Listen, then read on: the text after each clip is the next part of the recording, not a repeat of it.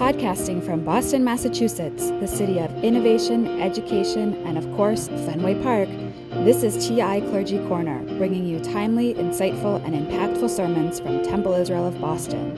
In this episode, we'll hear Rabbi Elaine Zecher's Shabbat Awakenings, a reflection as we make our way towards Shabbat entitled, Continue the Work of Congressman John Lewis. Competent, inspiring leaders have an impact that ripples out into eternity. Since the death of Congressman John Lewis 1 week ago, we have heard of his courage, tenacity, and humanity, with the full scope of his integrity revealed again and again.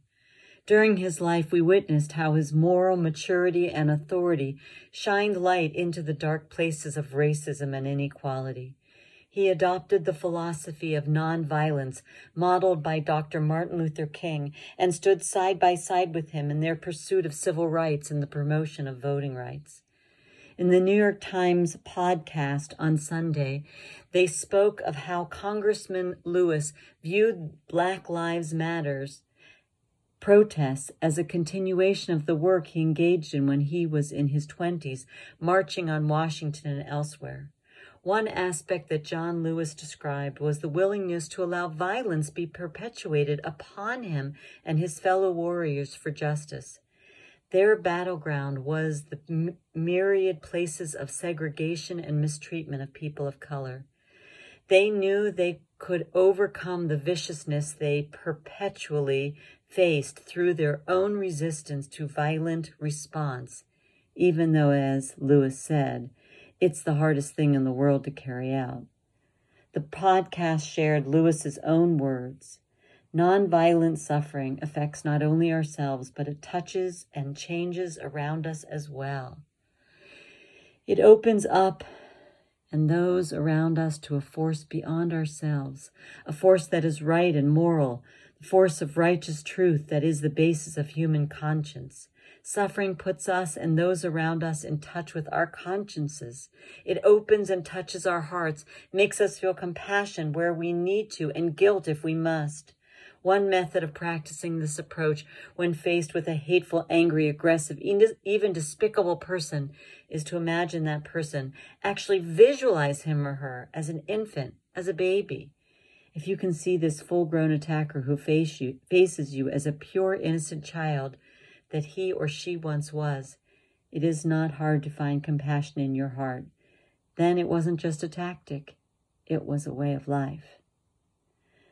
The Talmud Brachot 5a teaches that a person should always incite the good impulse to fight against the evil impulse. Congressman John Lewis had a front row seat to the evil impulse in those who rejected equality, civility, and righteousness. He sought to find the good impulse in himself and others. He still teaches this idea even in death. May remembering him not only bring blessing, but also the peace, compassion, and goodwill to ensure all are created and treated equally well in this nation and across the world.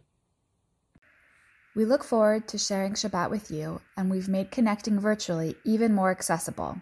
We can pray together on the Temple Israel website, through Zoom, or on TI's Facebook page. Find all of the links at www.tisrael.org/togetherwithti. The village gathers tonight at 5 p.m. for a Shabbat story and blessings. Kabbalat Shabbat is at 6 p.m. Those in their 20s and 30s are invited to join the Riverway Project at 7:30 for an abbreviated Shabbat service as we bring in Shabbat together. Tomorrow morning, join us at 9 a.m. for a short Shabbat morning service and lively discussion. Tomorrow evening at 8 p.m., we gather for Havdalah with the clergy, followed by a toast with your favorite cocktail or mocktail.